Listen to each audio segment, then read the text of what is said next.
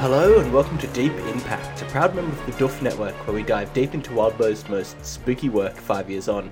Coming up next is Elliot Diebold. And that was Ruben Morehouse. And we are back to talk about Breach 3.5.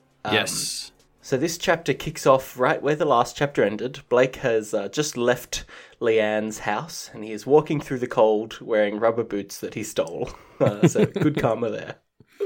Oh, I didn't even think of that till you just mentioned it right now. But you're right. I guess hopefully he recovers that by, at the end of the chapter, he tells Andy to take him back. Hopefully that lessens the maybe impact. That'll cancel it out.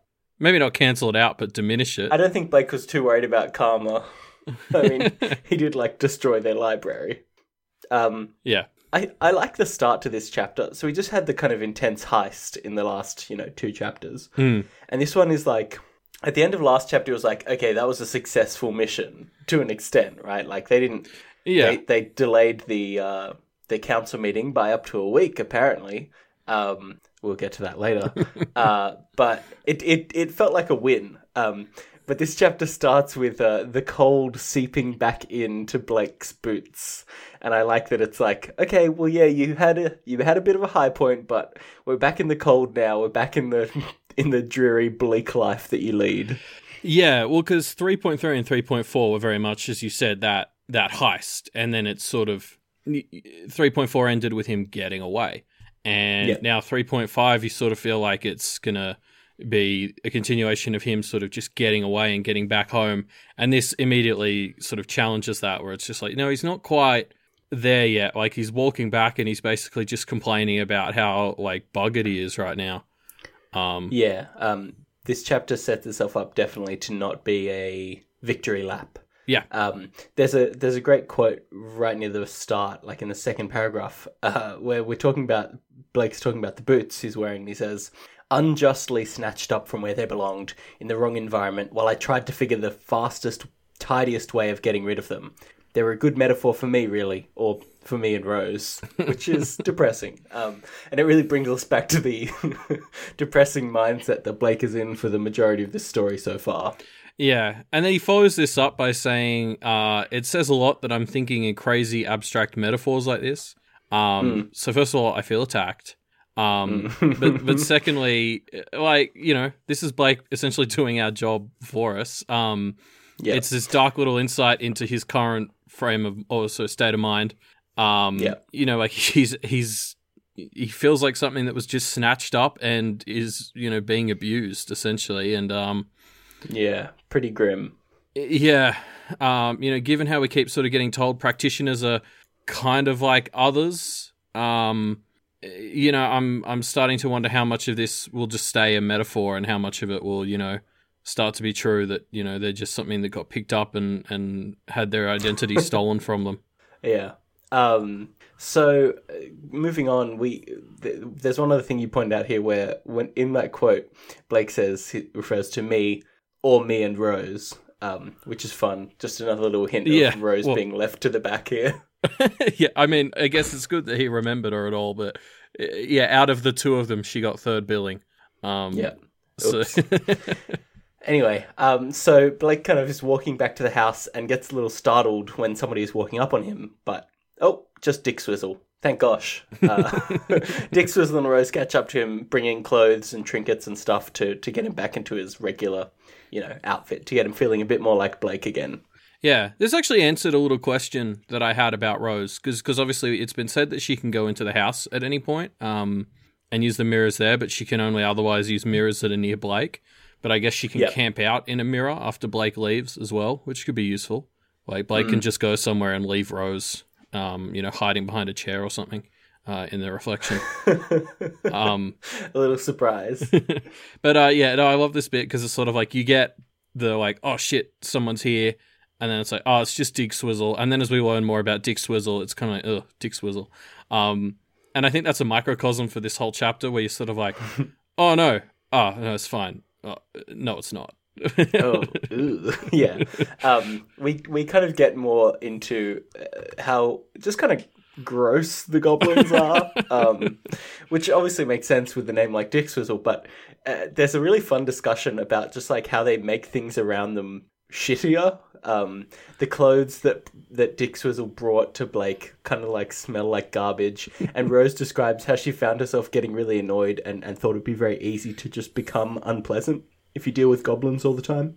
Yeah, which, you know, sort of is a bit of an interesting insight into Maggie as well. Because obviously as someone who interacts with goblins. But yeah, it's mostly hilarious just listening to Rose sort of vent about how frustrating it was to deal with him for like 5 minutes. Like, she's already at the end of her rope after like 5 minutes with this one goblin who she has control over. Like, they must just be such a pain in the ass. Yeah, they're not super subservient, I guess. They follow commands, but they're definitely annoying as hell to be in charge of. Yeah, I also noticed, like, as part of this, Dick Swizzle gets back in the whistle, and I realized we've never actually, as far as I can tell, we've never had a description of how Dick Swizzle gets into and out of the whistle. Like, I think Dick Swizzle's like the size of an ape, is sort of what we've been told. Yeah. So, obviously, like, some weird magical space stuff must be going on for him to fit in the whistle, and that's just sort of been left up to our imagination, which is hilarious. Look, I think we know that the goblins are unpleasant in almost every aspect. I think there's no way to imagine it that doesn't continue that trend. So Blake and Rose are kind of walking and talking as they head back to their house. They're just talking about miscellaneous magical things. They eventually get back to how Blake looks like shit and decide that Blake needs to find some other source of power and he should go for a familiar first. They have some good logic here. They're talking about, like, they don't want to have a situation where Blake needs to rely on a really powerful familiar who could kind of possess him too much, a la Briar Girl or Vic. So the idea is go for a weaker familiar, and then it shouldn't be too much of a threat to you after you use it to get more powerful with your other rituals. Yeah, it does make sense. I don't know. I guess I'd be bothered because it seems like having a sentient companion who actually is powerful enough to do their own stuff would be super useful. So that seems like one you really would want to optimize, but then I think about sacrificing the others for that one and I hit the same conclusion. So I think I'm just too busy trying to perfect all three in my head to be willing to sacrifice one. But it too much. Yeah, but I think they're right. If there's one that you've got to sort of sacrifice, it's probably the one that's, you know, arguably the most dangerous once it's completed. You know, the domain is probably the one that I think seems the most dangerous to set up, but once it's set up, you're sweet. The familiar one's a bit more of an ongoing threat depending on who your familiar is. There's so much I wanted to pull out from the rest of this conversation, though. So I've trimmed out the amount of excerpts I pulled just to save everyone some time. We're still working on trying to get our episode lengths to a manageable time. But I love this bit. So they're talking about the effect the glamour has had on Blake. And Rose sort of says, you know, tear away the ice while it's set deep in the rock, and you might take away some rock with it, or see some bits splinter off. And when that rock wasn't very sturdy to begin with, and Blake sort of cuts in and says, you know, I'd rather say the rock's integrity has been weakened by recent abuse. And Rose responds, yeah, we can say that. We can say that. Which is... it's very reminiscent of the phrasing Laird was using in his UN discussion all the way back in Arc 1, where it's like, he's not agreeing, he's not disagreeing, it's also hypothetical, and I can't, like, really in this situation, if Rose agreed with him, I don't see why she wouldn't have agreed with him. So, I can't help but feel that... One could say that, yes. It feels like a bit of an insight into how Rose thinks of Blake. Which obviously implies Rose doesn't think Blake has just been weakened by recent abuse, that he's kind of weak in general, which is pretty heartless. Yeah, I would say weak so much as... his integrity of his character, you know.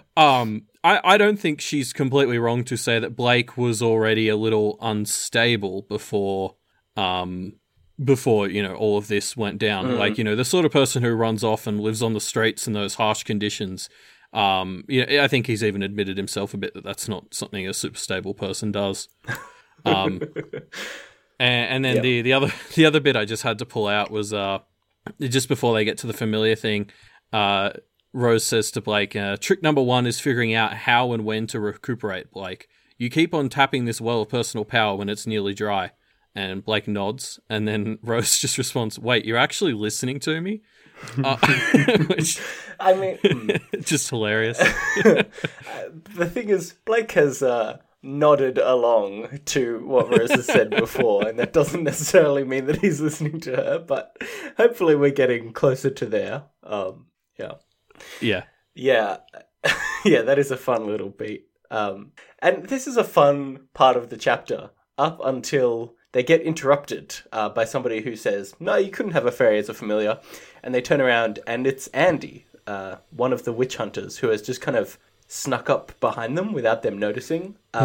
They kind of immediately react as though he's about to kill them, but he denies that and claims that he's just there to kind of keep an eye on them. But is pretty cagey about giving any more answers beyond that. Yeah, and so sort of, pretty much the whole rest of the chapter is just this conversation with Andy as they walk home. And what's quite interesting about it is, like, hidden in amongst it, we're getting a bit more details about how witch hunters operate. And I can see why Rose became a bit fixated. They seem pretty strong. Like, he can still lie. All of his connections seem to be masked, which is, like, very useful.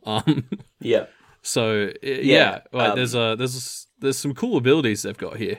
There's also a point where Blake kind of threatens him with June, and Andy's like, "Oh, is that a ghost? Okay, looks pretty well bound. I reckon I can handle it. What have you got?" And it's just kind of like, oh, despite the fact that he's a witch hunter and therefore doesn't kind of have any magical power, he still is. He feels very confidently able to deal with some of these threats. Well, yeah, so Blake. It's not like he's weak. Blake calls him out as looking like someone who wouldn't do very well in, like, a fist fight, and Andy basically confirms that, but seems to imply that it's not going to matter even if you throw, like, a ghost hatchet at him. So there's definitely some seemingly well placed confidence there. I also like the bit when they're threatening him with the hatchet, because he's sort of like, "Oh, don't waste that hatchet. Like, it looks like really intricate work," and it's like meant to be a compliment, but. Obviously, we know that Blake didn't actually do that, so it kind of falls flat, which is funny. Yeah. I think it's really fun. So Andy's around talking to them for a while, and we kind of get some insights into his character, but I think it's very fun just having somebody who can lie again. Like, you forget what it's like to not have all your characters be practitioners who are bound to speak in that kind of practitioner double speak. Andy just kind of has a normalish conversation, and it's quite nice. Yeah, well, it's funny, and I kept finding myself, because of Andy's, like, sort of relaxed attitude in all this, and, like, he is kind of quite blunt, I did find myself just believing him on everything, and they kept reminding me that he could lie, and I feel like Wildbow did have to keep drilling that into me, because I think I've been conditioned by everyone else being practitioners and Andy's nice attitude to just instantly believe everything he was saying. Yeah. So, I think I did need reminding that Andy can't necessarily be trusted based on what he's saying. Yeah, but despite the fact that he technically can lie, you don't get the sense that he's lying. He doesn't even act overtly antagonistic towards Blake. He kind of just is, like, chilling out, and they're talking about how Andy might eventually have to kill Blake, and Andy's a bit like, "Oh, I'm sorry about that," but, he seems quite just chill on the surface. Yeah, we can add him to the list of people who've told Blake, "I'm going to feel a bit bad about killing you," which seems to be a lot bigger than Blake's friends list. But I'm still going to do it. I'll feel bad, but I'll still do it. But this whole conversation's great because, as was sort of already said, Andy's just so sort of chill throughout all of it. Like, he just comes across as, like, just enjoying the conversation a little bit despite himself, and, like, he just is engaging in a chat with someone who he kind of connects with a little bit, and I think Blake sort of feels the same begrudgingly. And he's also quite condescending of Blake's, like, magic skills throughout all of it, which is fun as well. Yeah, I get the sense that that's kind of why he's chill. It's just because he doesn't rate Blake as a threat, like, at all. Yeah, at all. Yep. So throughout this conversation, Blake is trying to, like, reason with Andy, which doesn't work. He's trying to endear himself to Andy to try and form a connection. Doesn't work. Well, it kind of works. Andy says that he'll feel bad if he kills Blake, but he won't stop him from actually doing it. Yeah, so this is the flip side to his real relaxed and chill attitude, is that, like, when he's sort of unmoving, just continues to act chill, and it's really frustrating. Yeah. I like there's a little bit here where Blake tries to pull a trick on him and says, or tries to pull something and says, theoretically, I could be in charge of you one day, couldn't I? And Andy responds, no, you're not going to make it that far. Sorry. Like, Blake's trying to navigate some kind of leverage, like, oh, maybe one day I'll be in charge. And Andy's just like, nah, not going to happen. Yeah, it's like this desperate attempt to be like, oh, you know, you should try and please me a little bit because maybe one day I will be in charge of you. And Andy's just not having any of it. Yeah. So Blake eventually gets frustrated at his failure to kind of navigate a way out of being killed by Andy one day. Well, both of their emotional reactions to this are kind of frustrating and believable. Like, Andy's just sort of like, sorry, I will have to kill you, and I feel bad about it, but it is just going to have to be what's done. And Blake is sort of understandably frustrated by this, but even finds himself kind of not hating Andy for it, I think is his direct quote. Yeah. And, you know, like, Andy's sort of so understanding that he's like, yeah, I get that you sort of have to hate me because I am talking about killing you, but, you know, it sucks. It's such a like polite conversation considering, and like everyone's reactions are actually quite relaxed and understandable despite the nature of the topic. I kind of get a bit of the sense that Blake would lash out more if he kind of had the capacity to do so here. He just is so, like, over it, you know? Yeah, I guess you can only have this conversation with people so many times before you get a bit immune to it. Blake eventually just gets frustrated and decides to keep walking, and Andy's following them. And while they're walking, Rose kind of takes a crack at talking to Andy, and basically eventually seems to endear herself to him a bit. She offers to be a listening ear to him if he ever needs it, but then he kind of rebuffs her after she prods a bit too hard at some of these things. Yeah, this is one of, you know, I've sort of brought up before how Blake is often the one who connects with people on an emotional level, and Rose is usually solving the more practitioner parts of the problem. But here it's a bit of a reversal. I think she actually makes a bit more headway in endearing herself to Andy than Blake did even. Like, she kind of meets Andy on that same level of just being really chill and being like, yep, these are the facts, you know, take it or leave it, whatever. And it works quite well. Maybe endearing herself isn't the right word, because, you know, Andy does get annoyed at her, but she kind of at least gets some reaction. She makes some kind of difference, you know? And I think that's important as well, because throughout the whole conversation, I very much got the sense from Andy, like, he was treating her as an other or something lesser than human. Yeah. Like, you know, he specifically addresses her at the start as just Vestige. Like, he doesn't sort of care about her name. And then there's a point where he calls out to Blake and says, your pet is starting to irritate me, which Blake just responds, good. Yeah, we need to talk about that as well, because Blake just doesn't counter the statement that Rose is his pet, which is, you know, would be understandable kind of, but thinking about it in the context of how eager Blake was to refute it's a hatchet, not an axe, every time someone misnamed June, it does feel kind of like he's willing to do it for June, but not for Rose. It feels a bit weird. Well, yeah, I mean, we've had him specifically notice that Rose is bringing up things like their relationship is a sore point. So it does seem like it's a point worth clarifying. I mean, he's not totally negative. Like, he does kind of take her side in that he's like, you know, he backs up her play, which is nice. But it does stand out that he doesn't fight that implication. He doesn't. He just says, "Yep, good." He doesn't even. Maybe he's just over arguing with Andy in general there, though. So they've been walking and talking for a while, and eventually they reach the house, or they come close to the house, and Blake kind of notices that Andy is just acting a little bit too intense, kind of staring at him a bit too much right now. And Blake starts looking for signs of the ritual.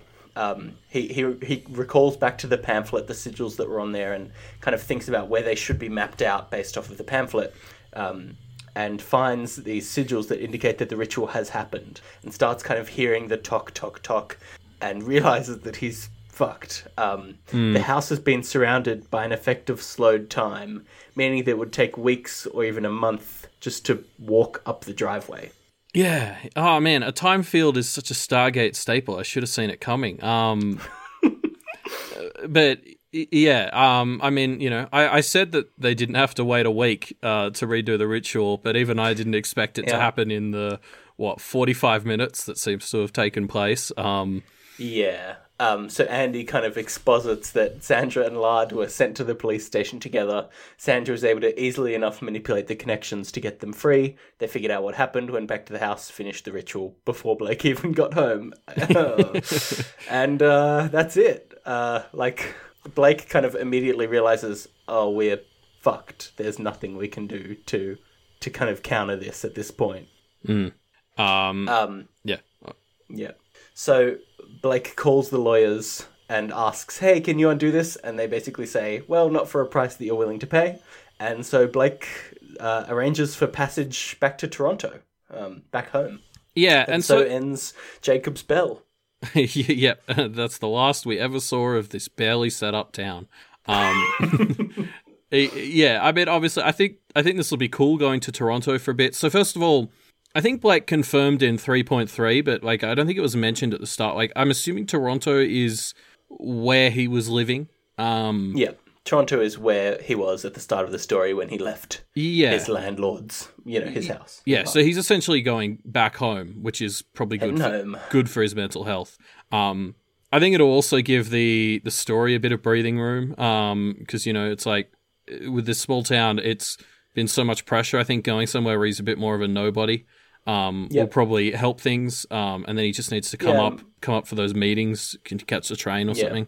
I'm sure the story will kind of slow down a bit. It won't be super intense like it has been so far. It'll be less intense, less pressure. Yeah.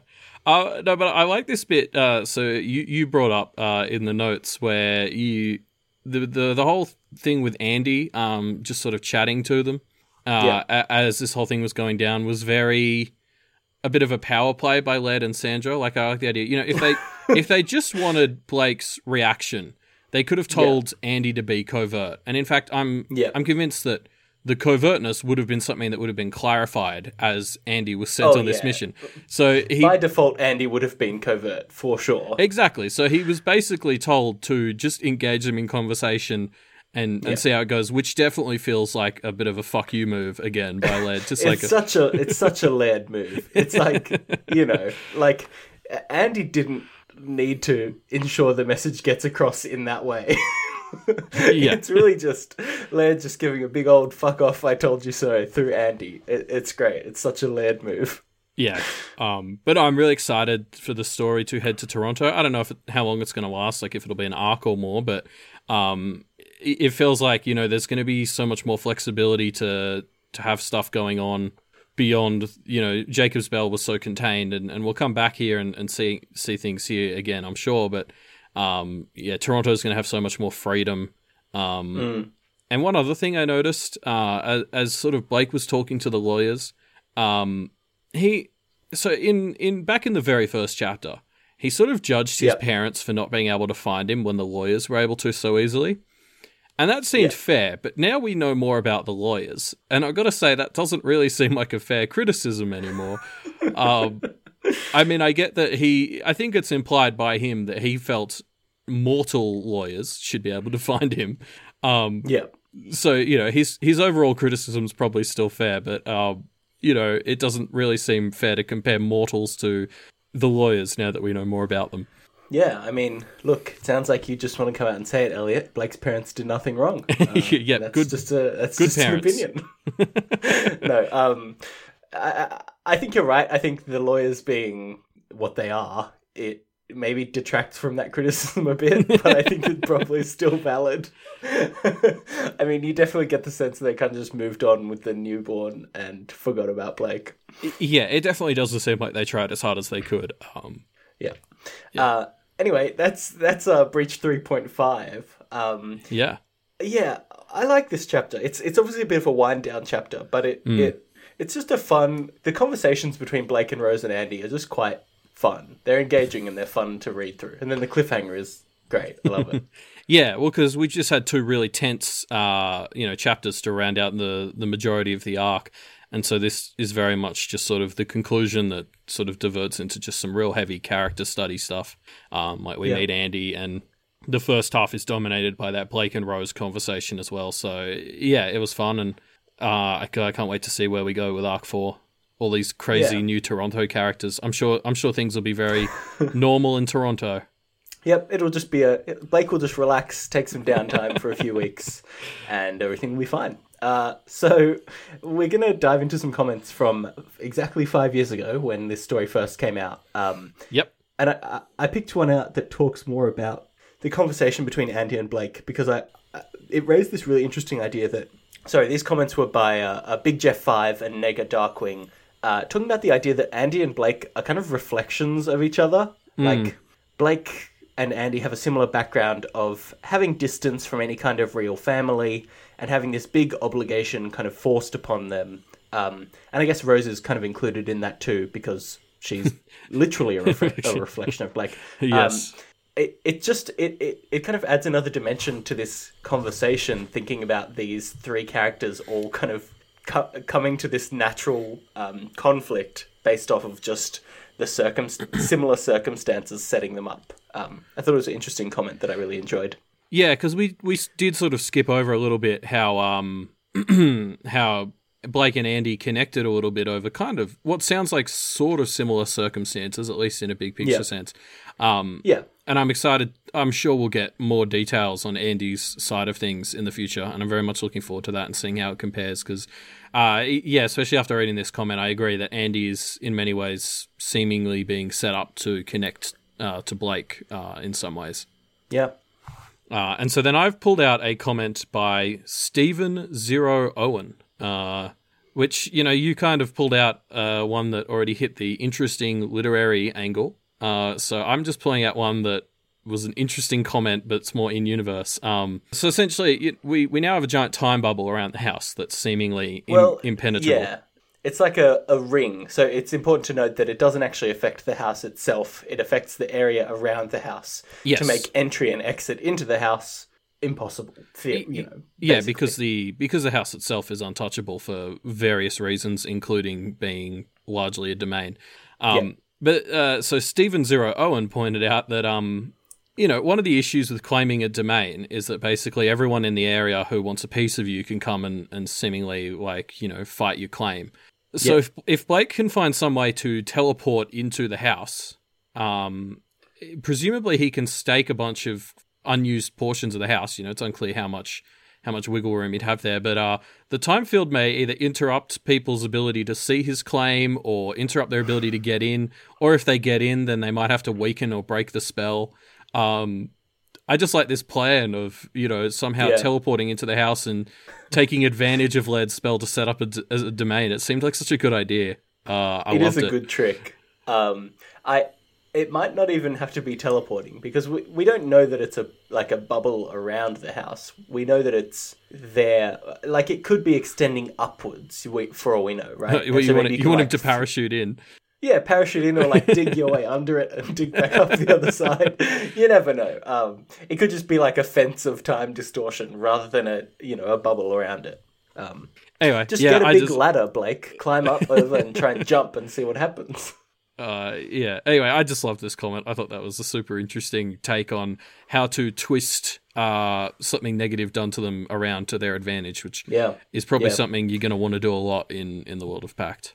Well, yeah, especially if you're Blake and you don't have too much of a power base. If someone's casting a really powerful spell, you really want to, Yeah, everyone's doing bad things towards you. If you can figure out how to spin those around, then everyone's doing your work for you. And better than you could do it. Yep. That brings us to the end of Breach 3.5. We have one chapter left in Arc 3 Breach, which is an interlude, 3.x. That'll be coming out on the 1st of March Fool's Day, as we call it, just in a few days.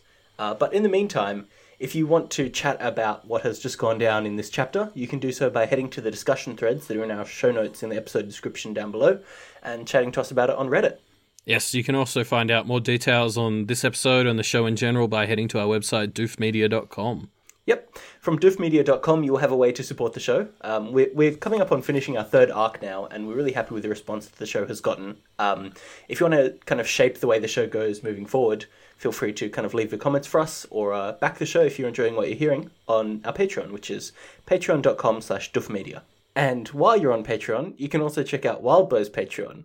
He creates these stories for us to kind of explore and slowly work our way through. So if you enjoy the base story that we're going through here, you can check out patreon.com/wildbow. Yeah. And so I guess that's everything. Yep. We will see you in a few days for the final chapter of Breach 3.x.